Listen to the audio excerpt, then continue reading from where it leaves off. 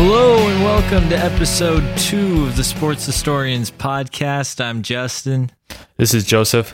And we are recording live from my bedroom and very excited to bring episode 2 to you. Today we are covering the 2009 NFL season. I mean, there's like a poster of Muhammad Ali in here, so Russell's over there, Wrigley's over there.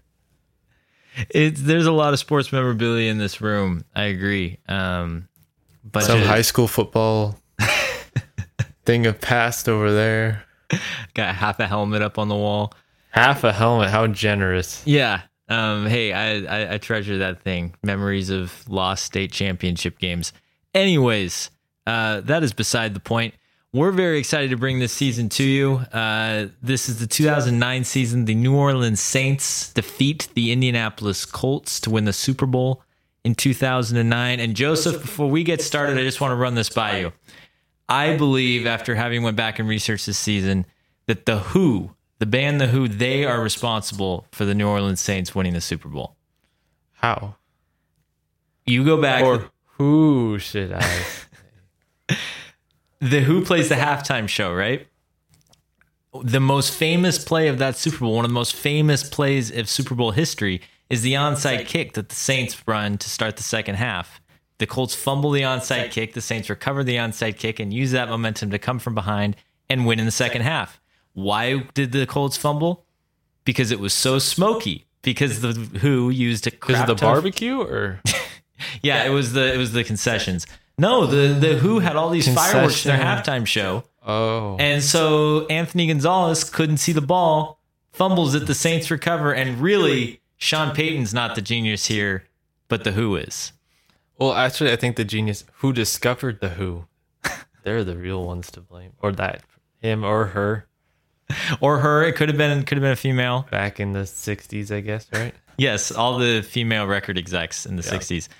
So Pete Townsend, he really deserves the Lombardi Trophy. I think we've established that, okay, and we can move on.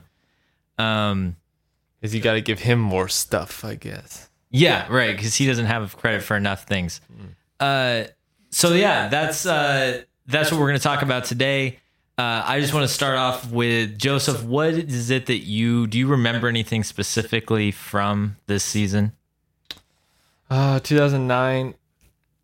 I remember Peyton Manning being good. It was a good Chargers team. Like one of the few things I remember from like those Cincinnati days, like Chad Johnson and Carson Palmer, sort of TJ Hugeshmanzada. That team for some reason stands out. Those guys were fun, but I remember that I played more Madden back then, so I knew a little more about the players, but. Yeah, those 2009 lineups, when you play a particular game enough, those lineups are just burned into your brain. Yeah. Well, we have it's somewhere in this archaic room. Those Madden manuals. Oh, yeah. Those really had the old strategy guides they'd put out for like $20. Yeah, those were fun to read through, and you could learn the rosters really quickly from those. Yep. Yeah, I agree. I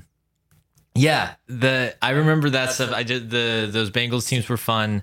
It always reminds me that we were 5 seconds from running into Carson Palmer at a restaurant in Whistler in 2008. Yeah. I missed him by like 5 seconds, which was so fun. I don't know what he was doing there. Should have been at training camp working on his arm strength, but I remember my dad being like, well, don't tell the Bengals that he's out here skiing. They probably aren't going to like that very much. Oh, yeah. Not like his knees were much better after that, so, you know. It's true. That guy always had bad knees. But yeah, and I remember, of course, the Tracy Porter interception to win the Super Bowl for New Orleans. Pick six is Peyton Manning. And, of course, Brett Favre is famous for blowing this NFC title game for Minnesota. And Chris Johnson runs for 2,000 yards this season. That's kind of our main headline. With Tennessee, right? Yeah. Yep, for that Tennessee team. Okay, that's another. I remember watching Chris Johnson. Okay. So, yeah, this was how fast he was. He was unstoppable this season. Speed 99. He was a speed 99, exactly. Elusiveness 99. I wonder how many guys they've given speed 99 over the years. Man, if Michael Vick only had speed 95, then he only had speed 95, and he was still overpowered. Yeah, I remember Vince Young. He had like speed 89 for a quarterback. I wonder what Lamar has. Ooh, what did they give? I know he's a 99 overall. They give him 99. Year. I mean, that makes sense. I mean, he's good. Yeah, but you got that balance issue. You make him too fast, and then you just can't tackle him. Well, and then Madden is just broken in ways where you can just run with the quarterback. Well, not in the latest. No, games, not the last but in the earlier games, you could just like literally run like Hail Mary and then just like roll out and get 20 yards. Yeah. They've done a lot to fix that. Anyways, we'll move away from the video game discussion. That's a separate podcast of its own. And just talk a little bit. We're going to just hop in the time machine back to the year 2009. Really quick, a couple of the things that were going on in the world in 2009. Joseph, I know you really appreciate this. For 26 straight weeks in 2009, the number one song in the country was owned by the Black Eyed Peas. No comment. A big time in popular music. No comment. What a time to be alive. Unlike Drew Brees, Black Eyed Peas are no longer relevant. Oh. And Peyton Manning's done more Allstate commercials than they've had hits, I think so. Or nationwide. Yeah, come on now. Come on, you're better than that. Yeah. Dennis Haybert, he's the Allstate guy. He's the Allstate guy. Yeah, so that's the top song during the week of the Super Bowl. The number one song in the country was TikTok by Kesha, if you want to go that far back. Annoying, but not like the Black Eyed Peas annoying. In my opinion. Is there different scales of annoying? Yeah, like Tom Brady winning the Super Bowl is like all the way on the 10. And then like just seeing Adam Silver just in general is like the 0. The 0, okay. That's like the annoyingness scale. Got it. Then somewhere in between is maybe just knowing James Harden has a beard and it's not being cut. It's probably like the 5. That annoys you that much? So we got like 10, 5, 0. Okay. You kind of understand the spectrum at this point. Well, no, that's important. We got to keep that as we get going because we'll run into plenty of annoying things. So that's our annoying scale. We're going to work with. It's like a player who's kind of good. Like, I don't know, someone where it's like they're doing well, but not like really well against your team. If that makes sense. That's Adam. Seeing Adam Silver just anywhere annoying. That's kind okay. All right. It's like a base level of annoyance. Yeah, you're just like it's more like a disappointment. So it's not when the Seahawks play Cam Newton.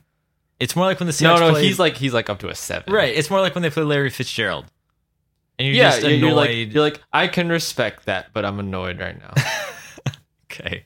It's a good level. I like that. Yeah. So then where does the number one movie in 2009 is, of course, Avatar. Where does that fall into the annoyance scale? I mean, that's pretty high.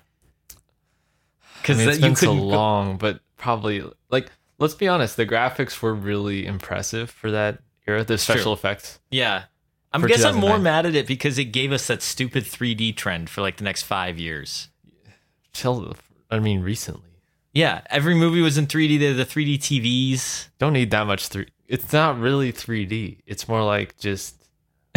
It's fake. Nausea. 3D is like an 8 on the annoyance scale. Just in general, the whole trend. Just imagine 8 Adam Silvers. Yeah, that's right. Just canceling all the leagues. Yeah. He's freaking on the golf course. He steals Phil's putter. Freaking kicks Tiger in the knee. He's out to get everyone. Taking away all your fun. Yeah. All right. Well, we'll move on to the actual football. Going into this season, the previous year, Pittsburgh had beaten Arizona in that crazy Super Bowl that had 3 touchdowns in the last 5 minutes. Talk about a forgotten team, that Arizona team. Such a shame. Such a shame. Because, I mean, Kurt Warner throwing to Anquan Bolden and Larry Fitzgerald. Those guys were so close to winning a Super Bowl on a couple different occasions. Yeah. They make the playoffs again this year. They take another run at it. But come up a couple games short because New Orleans and Minnesota are just you've been playing a long time when players start their career and retire during your full career. Yeah. Yeah. That's a good point. Tom Brady, for example. Tom Brady. This is also the year. This is the first time we're playing with the no hitting the quarterbacks below the knees thing, because the previous years when Tom Brady got his knee blown out because that guy rolled into his knee. Yeah. And so we've got that rule. Like a quarterback had never hurt their knee before. No, it was the classic example. They had that Patriots team that was 18-1 or whatever. Next season, everyone's all pumped, and he blows his knee out in week 1, and the NFL goes, okay, we don't want the quarterback cert anymore. It's such favoritism in the NFL. No, what? Never. So those are the going into the season kind of the big things that I wanted to hit on. Also, Terrell Owens is a Buffalo Bill. I did not remember that at all, that he played for the Buffalo Bills. No, then he becomes Terrell Ochocinco, right? Oh, no, that's a different player. My bad. Might as well be one guy. So the other big story for this season is BountyGate, which I'm sure you remember at least somewhat. Because after the fact, it was a huge deal. And this NFC Championship game between the New Orleans Saints and the Minnesota Vikings is basically the BountyGate game, right? And Greg Williams is, if you're not familiar with BountyGate, Greg Williams is basically setting up bounties on different players that the Saints are playing. Greg Williams is the defensive coordinator for the Saints.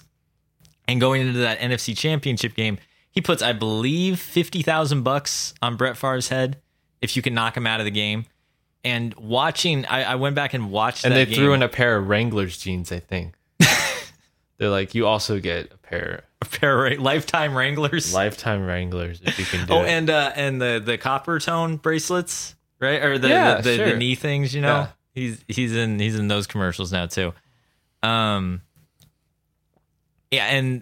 within the first 20 minutes of that game, Brett Favre's taking 8 or 9 just hard shots after the play. But the dude's still tanking along. He took so many hits in that game. He's just like, Wrangler! Real comfortable jeans. It's crazy that he makes it his way through that game because they beat the crap out of him. And he takes so many hits, and so many of them are well after the... Every one of them, there are 7 or 8 hits in the first half that today, in today's football, each one of them gets a 15-yard penalty for being a late hit. Well, anything can be a penalty now for anything. This is only 10 years ago, and going back and watching some of these games. NFL has become the NBA with just how the flopping, the flop. Well, yeah, there is flopping now. It's like I thought this is the one safe sport other than golf. I don't think you can flop in golf. I want to see how could you do that? I wonder how could you flop in golf. We're waiting. Yeah, Phil, show us how. So let's go into some of the things that stand out from the season. Just as you go through the standings, one thing that jumps out really quick: San Diego Chargers are 13-3. And you were talking to me, Joseph. You remember those Chargers teams again? Those are some of the forgotten guys of kind of this era. LT. I always remember Darren Sproles. I don't know why. He's kind of a random player, but I always remember him and Phillip Rivers and Antonio Gates, and they had some good defensive players. Sean Merriman. I believe one of the Cromarties played for him for a while. The one that has 14 kids or whatever. Oh, yeah. Yeah. You want to feel really sad for society, watch the highlight clip of him not being able to remember the name of all 14 of his kids. Well, he's busy. So yeah, that team was fun. They go 13-3 this year. They're the number 2 seed because the Colts go 14-2, and then they blow it in the first round of the playoffs. The Chargers do, or I should say in the divisional round, because Rex Ryan and his New York Jets are hot on their tails. The Jets sneak into the playoffs through the tiebreaker. The Jets, Ravens, Steelers, when and did the Jets assertively get into the playoffs? Because you said sneak in. It's like, don't they always sneak into the playoffs? When did they ever get a bye? When was the last time the Jets won their division? That's a great question. I don't know the answer. You have to go back a couple decades, probably. At least. And we're the historians, so we should probably know this. Yeah. But if you know the answer, you're more than welcome to send us a tweet or Instagram message and tell us how we're wrong. It's just like when you're talking about a team like, like the Lions. When do the Lions go 14-2? They always sneak their way in. Yeah, I mean, there's some of those teams that you're like, when was the last time that you were like, oh, these guys are really good? Even the Jets teams that they had the 2 straight teams this year, and then the next year, 2009, 2010, they go to the conference championship game both years. They're but kind of like neither time. They're kind of like the Mariners of the NFL. The Jets a little bit. That's about the worst comparison you could give any team, is to call them the Mariners of. Oh yeah, but come on. We're allowed to. We're here. We're in the Seattle area. We are allowed to talk crap about our beloved Mariners, who, as of right now, are losing 11-1 to Houston. So that's good too. Yeah. But a trash can. So that year, the Jets and the Ravens and the Steelers and the Texans all go 9-7. The Steelers are the defending Super Bowl champs. The Jets and the Ravens get in. The Steelers and the Texans do not. This would have been the first playoff appearance for the Texans. Very sad for them. I do want to point out Matt Schaub this year, the Texans quarterback, my guy, throws for 4,700 yards, leads the league in passing yards, and leads the league in completions, and doesn't get a single MVP vote. Had to sneak into the Pro Bowl as the alternate to Tom Brady. Crying shame, man. I gotta raise one for my boy Matt Schaub. I think the fact that he doesn't get remembered at all for this season is just sad. Where's Matt Schaub? No comment. What? That's what people say. Oh, it's Matt Schaub. You know, that's just a joke, just to say that name. The guy was good. You named after a tire company, you just can't be taken seriously. No, it's not even spelled the same. Oh, don't do that to him, man. Come on now. You think he hasn't heard that joke before? I'm telling you why. He's a real person. He has feelings too. Okay. That's great. He's also still playing, by the way. Did you know that? Yeah, I think I did, yeah. Because Matt Ryan got hurt in a Falcons game against the Seahawks busts last have you year. drafted that are Texans? So many. Steve Slayton. Oh, are we going to bring up my fantasy draft miss? You're going to bring up the fact that I took Matt Schaub in the third round. There's always some dude you reach for in like the second round. Everyone's like, oh, I was looking at them at like the 10th, but all right. You're just like, this dude's gonna be crazy. That was 10 years ago. You gotta let that one go, man. Come on now. Just thought it was funny. I do want to point out, so the Jets 9-7, then they defeat Cincinnati in the first round of the playoffs because it's Cincinnati, right? It's Marvin Lewis. They're going to lose in the first round. That's what they do. 9 straight times they've made it to the first round of the playoffs. They've lost. And the Jets pretty much dominate that game. They've got the whole Rex Ryan defense, right? 3-3-5. There's people all over the place blitzing from wherever. Isn't it called the Lipo Blitz, right? Isn't that what the defense is called? Coach Lipo. It's coming from all sides. Coming at you from everywhere. He hides the players on the sidelines. You can't see who's subbing in, who's staying out. That's probably why he hasn't been successful since the surgery. He can't hide the players as well on the sidelines before they go in. It's like, who are they subbing in? I don't know. But now it's just like, oh, we can see. But he's the analyst now, right? He's on ESPN. Is that why Andy Reid's such a good coach? No, it's called walrus power. Just go on. Gosh, that's all in the mustache. Yeah, walrus power. Okay. Yeah, so that Jets team, then they go to the divisional round. They play the Chargers, that poor Chargers team that goes 13-3. And then in the divisional round, they meet the Jets. Nate Kading misses 3 field goals, and the Jets win 16-13 and knock out San Diego. It was really supposed to be their year. That was the last playoff game ever played in San Diego. Wow. And now they're in LA. I think that's just sad to think about. That for one, that like for 9 years they didn't host a playoff game after that. Yeah. And now they play in front of the opposing team's fans in LA. They should move to Las Vegas too. 2 teams in Vegas. Yeah. You know what team doesn't? They should move to Utah. Salt Lake. They got the Utah Jazz. Why don't they go there? Like, why does Utah have a team? Can we just talk about that for a second? It'd be like if Wyoming had a team, like the Cheney Chargers. Let's go. Wyoming and Utah, I feel like they're different. So let's start right? the campaign for the Cheney Chargers or the Bozeman, Montana Chargers. You know, Phillip Rivers would probably, he's not even playing for the Chargers anymore. It's with the Colts, but he probably would fit that aesthetic more. Cheney Chargers. The Cheney Chargers. I like Let's get that going. 15,000 seat stadium. It's just like super tiny. And they'd have more fans than they do now. Probably, yeah. We need to get that going. Okay, so hashtag Cheney Chargers. They play at like local high schools and yeah, they just tour Wyoming.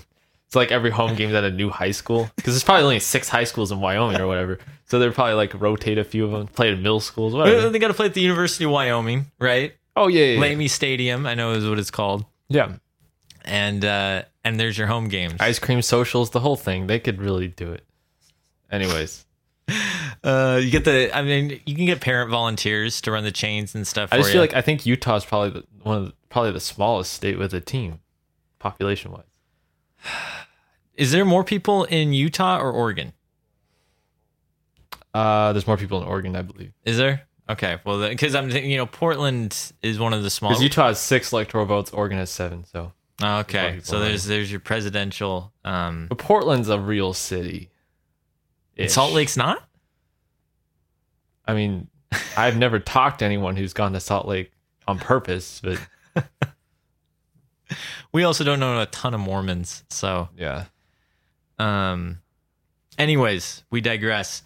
So this year also the Colts start this season 14-0. The Saints start 13-0. They both have these incredible starts, and then neither team wins in week 16 or 17. So the Colts finished 14-2. The Saints finished 13-3. Kind of backed their way in, but they're still the number 1 seed, which is important because when they meet in that NFC Championship game, the Saints and the Vikings, both teams were 13-3, but the Saints, because they beat the Vikings in the regular season, are the home team. A couple other things. So a quick shout out to our other younger brother, Luke, who gave me a couple wonderful tidbits, including this is the year the Lions go 2-14. They went 0-16 the year before. Yeah. And some people they were argue, the Browns for a while. They were, yeah. And the Browns became the new Lions. Yes, exactly. I think maybe the Browns are definitely more the the Mariners of the NFL. Yeah. They're starting to get better, but except their fans expect them to be good. It's like, when? Have you ever been good? Yeah. I mean, at least they have some sort of championship lineage, even it's like the 50s. You know? Mariners lineage is like, oh, you had a team stolen from you once? Okay. When your highlight, you're like the best thing that's ever happened in franchise history happened in the first round of the playoffs. Yeah. That's when it's sad. And it involves the Yankees. Yeah. So yeah, and then the St. Louis Rams, they're still St. Louis at this time, went 1-15, and they went 2-14 the year before, so they were on a real hot stretch as well. So we had a couple real good teams at this time. Another great team at this time was our beloved Seahawks. They went 4-12, and this was the year of the Jim Mora experiment. Never liked Jim Mora. No, Jim Mora Jr.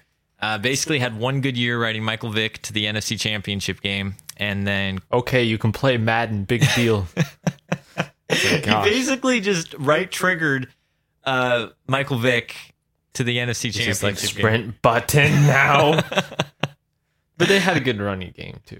Yeah, I mean they had players. I believe that was the work done TJ Duckett combo in Atlanta. Which is funny because they bring in Jim Mora Jr. and Jim Mora Jr. actually brought in TJ Duckett. So TJ Duckett was actually a Seahawk this season. Yeah, I remember fantasy people were trying to convince us how great he was and he's going to get all these goal line TDs. Right. This player you should pick up. And then no. Just like the entire team ran for 7 touchdowns that year. Yeah. And I remember them project, Duckett might get 8 TDs or something like because he's going to get goal line carries. And we got to get to the goal line first. So. We have to actually score points for that to happen. Yeah. And you have to not have Seneca Wallace start a couple games. That's never good. Do you remember Seneca? Oh, yeah. There's a street named after him in Seattle. I don't think it's named after Seneca There's Wallace. Seneca Street, though. There is a Seneca Street. If you've ever been to Seattle, there's Seneca Street. It's not named after Seneca Wallace. But it's not quite on the same level as like Edgar Martinez Drive. Edgar Martinez Drive. Or they have a new Dan Wilson. Is there a Dan Wilson Street? There, yeah. And then Seneca Wallace Lane. Yes, of course. Yes. So I'm sorry, the Seahawks went 5-11, not 4-12. I'm sorry, we're supposed to be the experts here. Yeah, I thought it was 5-11. Yeah. But this leads us into, I just want to go to our my favorite segment, A Word from Dad. We talk about the sports opinions of our father. He usually has a very blunt way of going about it. But his thought, I just had Dad, 2009 season. All I have to say is this is the Jim Mora year. and it's a year in infamy in Seattle sports culture. And he goes, "Oh, okay. The Seahawks were so horrible." He remembers it being the first time in his life where he was actively rooting against the Seahawks so that they would fire Jim Mora. Yeah, you gotta do what you gotta do. And I think you don't need anything else to explain. I think those Willingham years for UW, we were like, get that guy lose to get rid of Willingham. And we had to deal with him for 3 whole seasons. He was bad. It's not. I'm gonna run with Jake Locker. Like again, right trigger. Like it's about to become a thing. Bad coaches, right trigger. Yeah. Oh man. Yeah. So that's the quick synopsis of a really horrible year for Seattle. But the plus side, as my dad said, was then we got Pete Carroll out of it. Yeah. Obviously a bonus. Which things have been better since then. I mean, it didn't coincide at all. It just happened that he left USC as soon as investigations started. What a crazy coincidence. And as soon as the Seahawks job opened up. Yeah, just crazy timing. Life's cool thing, huh? Crazy how things work out sometimes. So going through, Peyton Manning's the MVP this year. As he should be. Chicken parm all the way. And gets pretty much all the votes. Brett Favre gets 1 MVP vote. I would argue Favre and Breeze both deserve to be closer to winning the MVP this year. I mean, obviously, Manning has a lot of love, and he put up really good numbers that year. Throwing for 4,500 yards, 33 touchdowns. I mean, that's a great season. That's a stock Manning season. When you're playing NFL board game, that's like the first space. That's like the go space for Peyton Manning. Just still good. Well, I mean, we kind of maybe we don't blink as much at 4,500 yards now in 2020, but in 2009, you only had maybe 7 or 8 guys who were clearing 4,000 yards. It seems like everyone, their grandma's throwing 4,500 yards. It's just like, are you Jameis Winston status with the 30 picks or something? Well, you know who gave Jameis a run for his money in 2009? Okay, 2009. Pop quiz. We had too many starters, so was Fitzpatrick playing that time? He was, but that's not who it is. Not who I'm talking about. But it's a gunslinger. Give me the division. Was it Jay Cutler? Yes. Okay, that gunslinger, that was automatic. 26 interceptions for Jay Cutler in 2009, which that's impressive. That takes a lot of work and dedication. Yeah, you gotta. He also threw for 27 touchdowns, so he had more touchdowns than picks. Playing for Chicago, I believe it was his first year in Chicago that year. Brett Favre throws at whatever ancient age he was at, 39 years old. Throws for 4,200 yards and 33 touchdowns. That's a crazy season as well for that age. Yep. And I just want to point out that 4,700 yards and 29 touchdowns from Matt Schaub, and not a single MVP vote. And I think that's a crying shame. Nobody cares. Tony Romo also had probably his best season. He threw for 4,400 yards and 26 touchdowns with only 9 interceptions. And opened a restaurant with his name. So, I mean, you can't discount that. I think those had kind of closed down by 2009. Were they done by 2009? It was right around then, because 2008 was the whole economic collapse and all that. So right around then, I think. He ruined Tony Romo's. And that's probably why he started playing better. He had time to focus on only football. Wasn't with Jessica Simpson at the Rib Shack. This was right around the time he was dating Jessica Simpson, though. And we heard about that nonstop. Well, when Troy Aikman gets jealous, Troy Aikman gets jealous. What are you going to say? One thing I wanted to talk about briefly was one of the big things that, why are the Saints so good this year, right? Is they ran a spooky spread offense. Like peanut butter when you spread it on some bread? Like, what are they talking about here? In 2009, it was this huge thing. The Saints run a spread, man. They have multiple receivers on the field. And they go out of the shotgun all the time. and they just throw it all over the place. Of course, basically everyone other than the Seahawks runs a spread offense. Import Chip Kelly laughing meme somewhere. It wasn't like a spread option offense, but I mean, they were running the spread, and it wasn't until 2012 that people started doing the read option. But they ran a spread offense, and it was like the most shocking thing anybody had seen. That they would basically. I feel like Sean Payton was just like in Louisiana and just probably saw some like random youth football league with some like wild coach running 5 wide receivers or something. He's just like, dude, we got to do this and put prices on the head of players to get them hit. Like that came at the same time. Exactly. He ends up getting suspended for the next season once they find out about the BountyGate thing. He's chilling at home. He's like, good. I got my ring. Take a year off, man. Yeah. So that's he gets a worse treatment than the Astros. Like, okay, if that translate like how the MLB treated the Astros, then they go to Sean Payton to be like, okay, the players need to return the money. That'd be about the similar and payback there. Right. And you need to say you're sorry, maybe. Maybe. You need to say you're sorry. The players don't. That's kind of what happened. That's like the same thing as the Astros thing. I'm not sorry I got paid. They paid me. I had to do it. I had to hit Brett I couldn't Favre betray their trust. It's all Sean Payton's fault. Yes. Again, our rants about the Houston Astros, probably a separate podcast. The other thing I want to talk about is another guy that didn't receive any MVP votes is Chris Johnson, which I think is a crying shame. The guy ran for over 2,000 yards. I believe it's ranked either 4th or 5th all time in rushing yards in a season. Well, I think they've done the study on that. So, like, the longer your hair is at running back, the more yards you run for, or the harder you hit.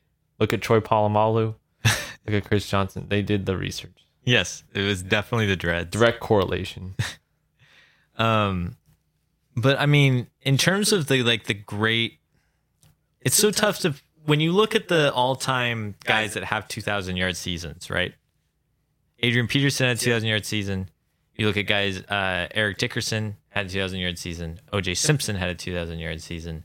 Some of the all-time great guys have had 2,000 yard seasons. Chris Johnson doesn't fit in that all-time great category. It would be something I'd expect from like, Jerome Bettis. Or like Emmitt Smith. Sure. Or someone LT, like, right? Or LT never had a 2,000 yard season. Someone like that. Like, of course they had a 2,000 yard season. But not, or even Sean Alexander or someone like that. Right. But not those. But Chris Johnson, so it's tough to figure out where do you put him in the all-time pantheon. I would even believe Marshawn.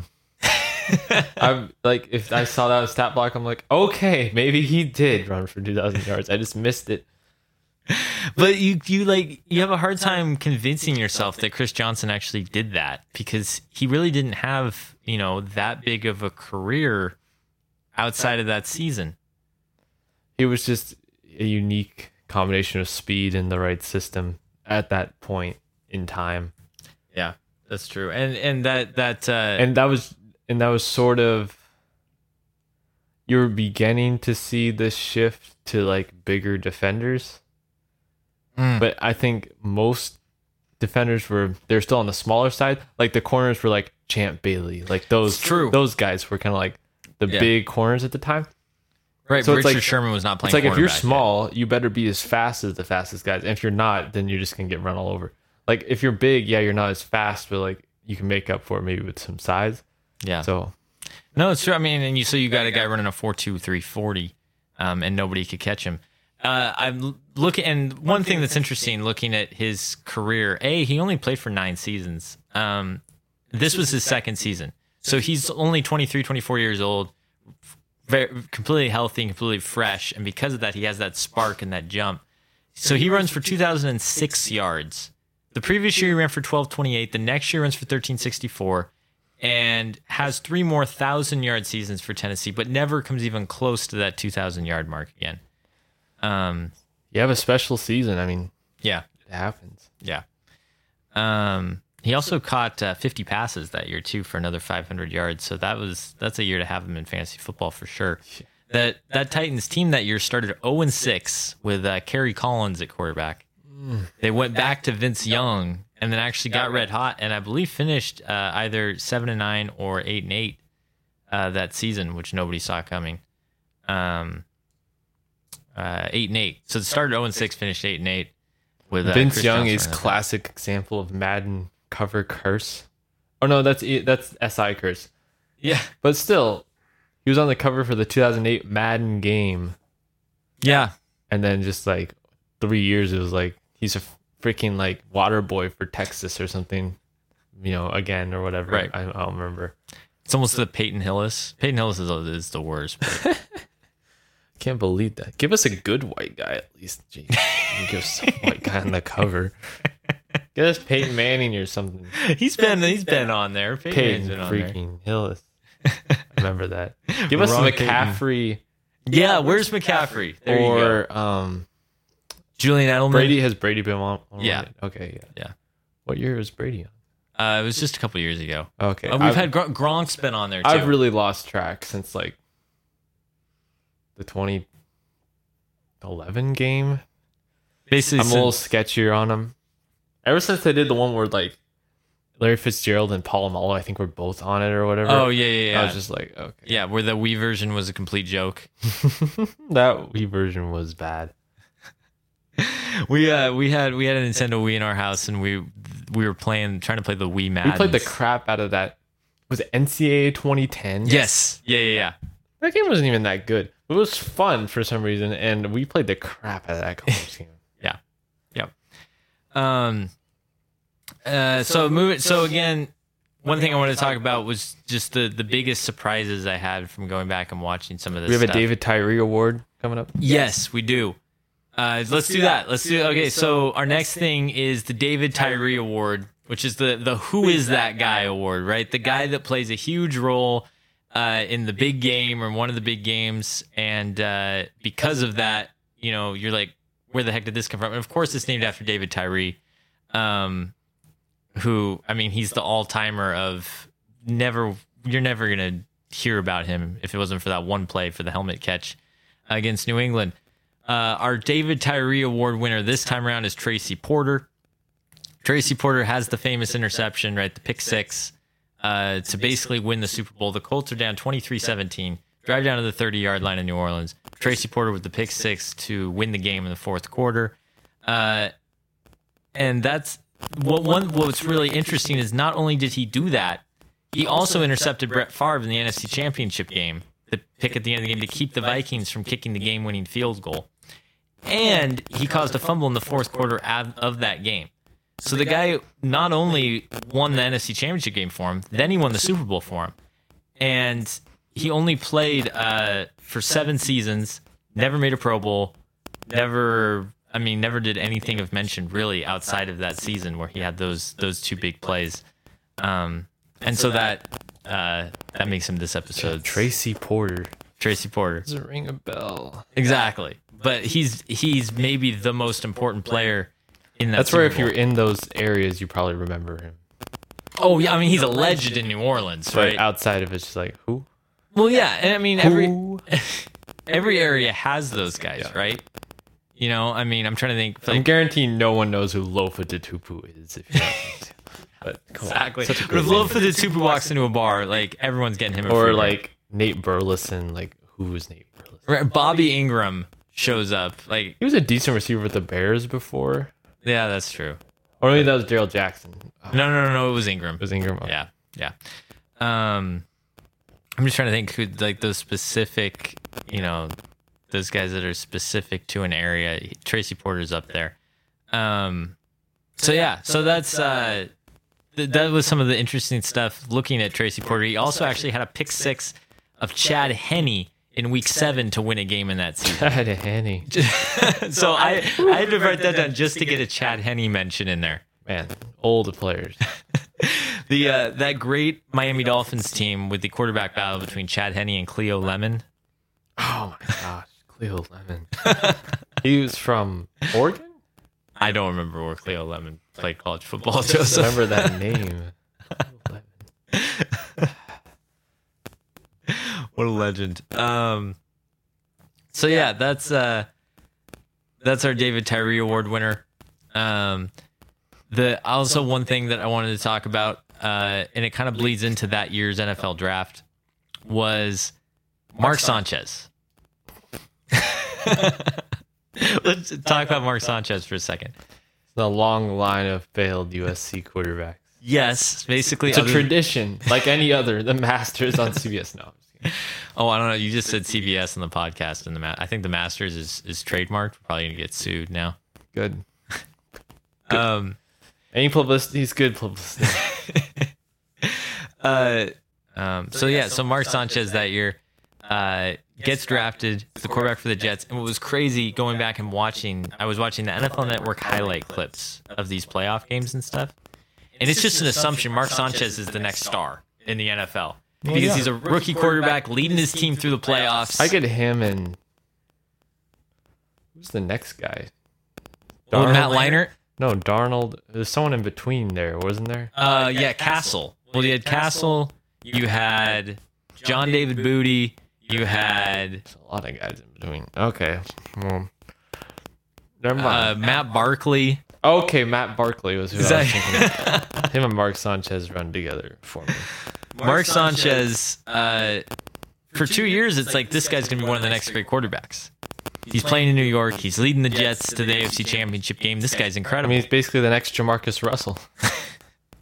And it's just funny how wrong everybody was and how much he was just propped up by a great defense and a strong running game with Thomas Jones. And they just basically leaned on that. And he hadn't done the butt fumble yet. So he still had his reputation intact. The what? The butt fumble. You don't know the butt fumble? One of the most, you're going to have to look it up after this. It's one of the most infamous plays of all time. It was when the Jets were really, really bad, maybe 2011 or 2012. And he misses the handoff, turns the wrong way on the handoff, right? Every quarterback's been there before. No running backs there. Turns around to try to run and runs directly into the rear end of his guard. Falls back, fumbles the football. The Patriots pick it up, run it back for a touchdown. That's the Jets in a nutshell. Jets in a nutshell. That's their whole franchise right there. You want to talk about something that's very Mariners-esque. It's doing that. So, but what was interesting is looking back at that year's draft, Matthew Stafford goes number 1, right? Which is like, okay, good pick, right? That works. My man, Matthew Stafford.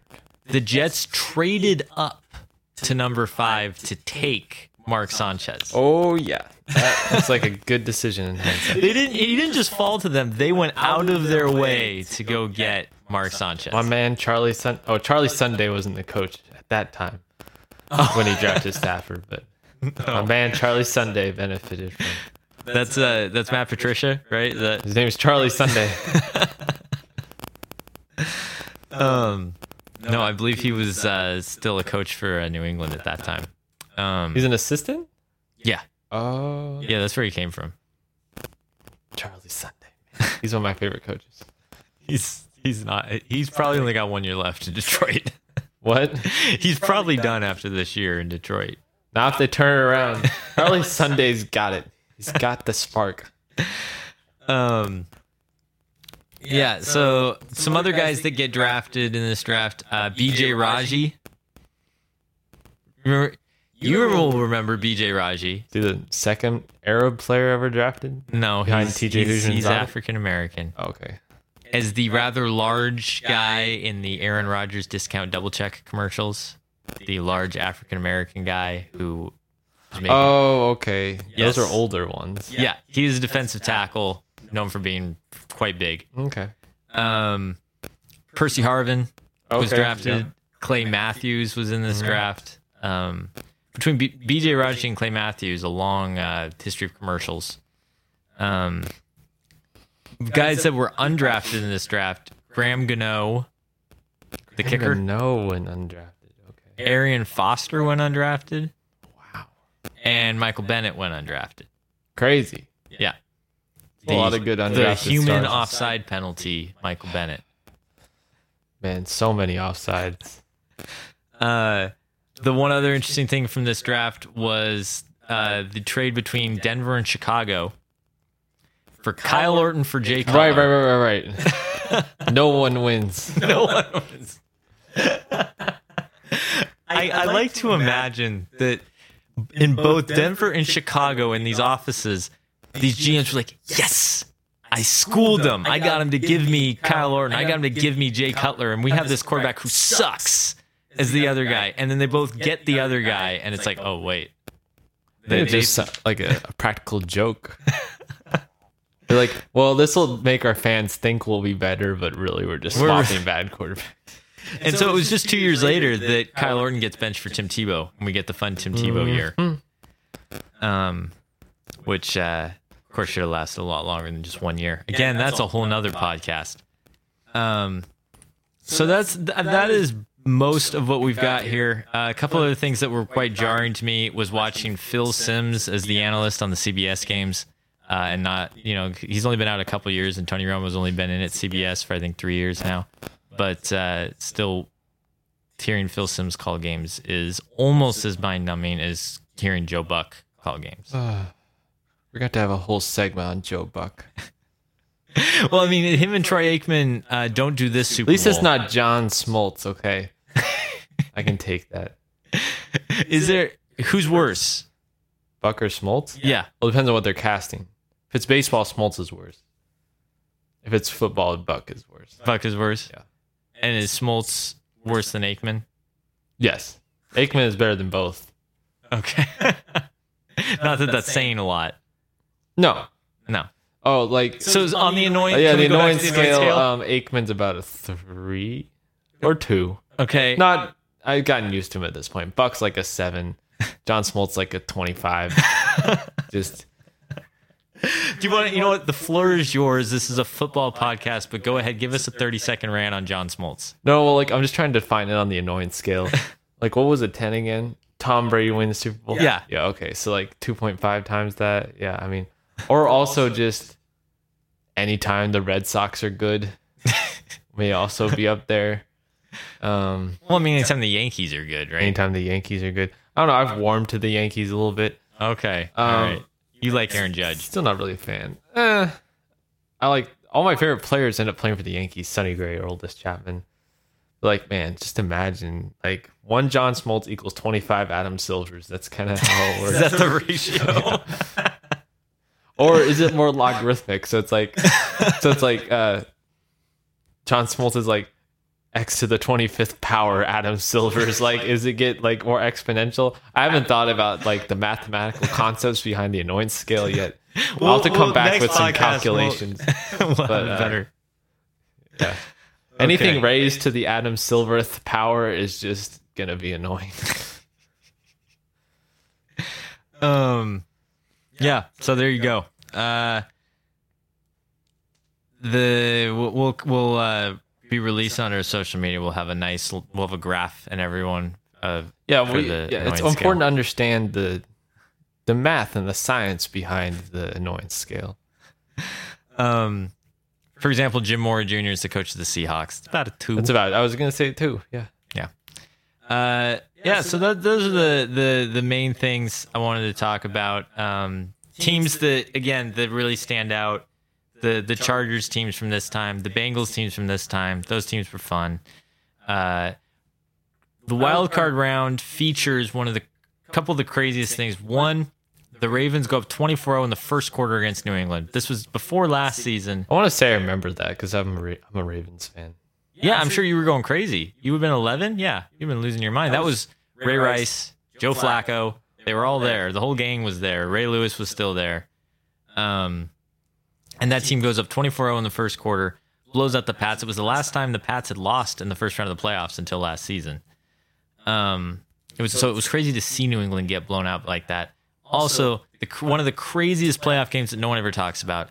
Arizona beats Green Bay 51-45 in overtime in the wild card round. Right. I remember There's 900 yards, passing all over the place. Kurt Warner and Aaron Rodgers are dueling. And then the game ends on a walk-off fumble. Aaron Rodgers gets strip-sacked. Arizona picks it up, runs it in for a touchdown to win the game. But both Fitzgerald and Bolden had 150 yards each. Donald Driver had 2 touchdowns for Green Bay. Donald Driver. Donald Driver and Greg Jennings on that Green Bay team. Some targets. Yeah. And then I just want to talk about, briefly, the infamous conference championship game. So the Saints are playing the Vikings. Winner goes to the Super Bowl. Minnesota dominates this game. But they have 4 fumbles and an interception, and it allows New Orleans to stick around. New Orleans does a great job in the second quarter, both in this conference championship game and in the Super Bowl, of stalling the other team's offense, keeping them off the field in the second quarter, ball control, running the ball, and they do an excellent job of it. And then they're able to stick around and then make plays late. But Minnesota, who I think was the better team all season, they got Adrian Peterson, Brett Favre is throwing to Percy Harvin, Sidney Rice, which was a pretty loaded receiver group. And then on defense, they had the Williams brother, Kevin and Pat Williams at defensive tackle, Jared Allen at defensive end, Harrison Barnes playing linebacker. This team was loaded. The Vikings get the ball, tie game late, and this is where everyone remembers Brett Favre throws the interception back across the middle, forces the game to overtime. New Orleans gets the ball first, wins the game.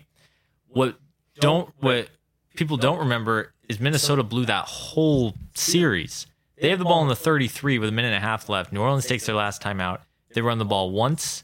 They run the ball twice. They've got it down to about 25 seconds, and it's a 50-yard field goal. And then they take a timeout with 19 seconds left.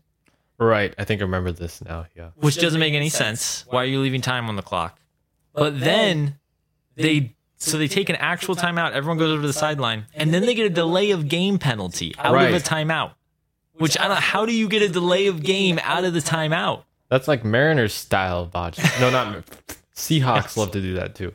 Well, yeah, I mean that's basically how we managed. You ever watch to a lose Seahawks game? There's always one possession where just Russell's just like, "Oh frick, there's a play clock," and they call a timeout. Like every game, that first quarter timeout is a tradition. It's like 2nd and 7, and they're just like.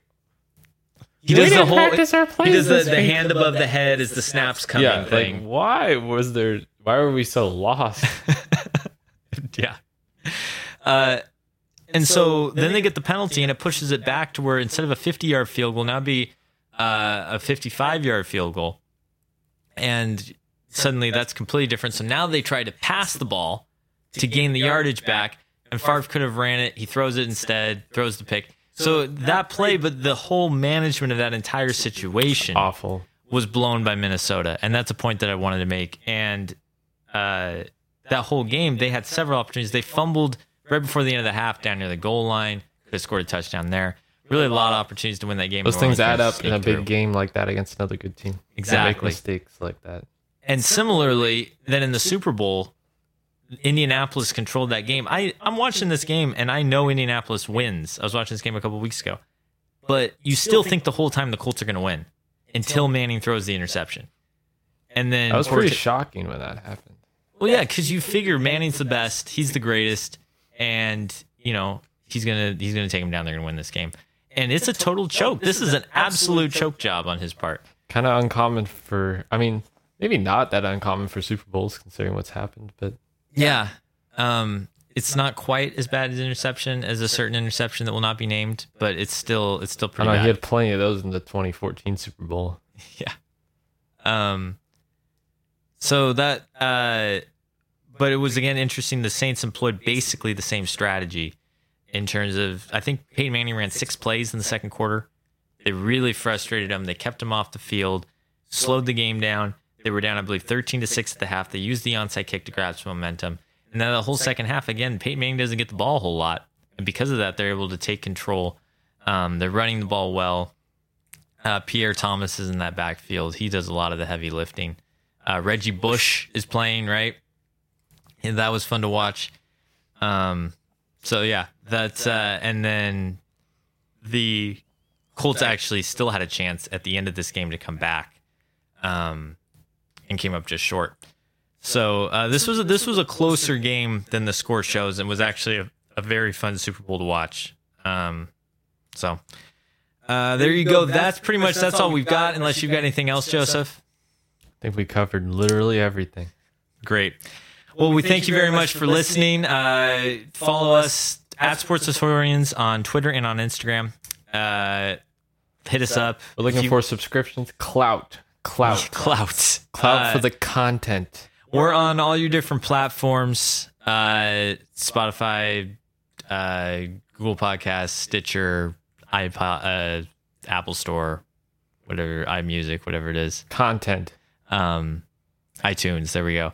We're in all the places. Hit us with a 5-star review, pretty please. And we're very excited to hear from you guys. If you have seasons you want us to do, anything like that, suggestions for things we should talk about, let us know. You got anything else, Joseph? Thank you for listening. If you made it this far, congratulations. Thank you very much. And we will be back next time with the 1999 NBA season. That should be a lot of fun. And until then, we will see you next time.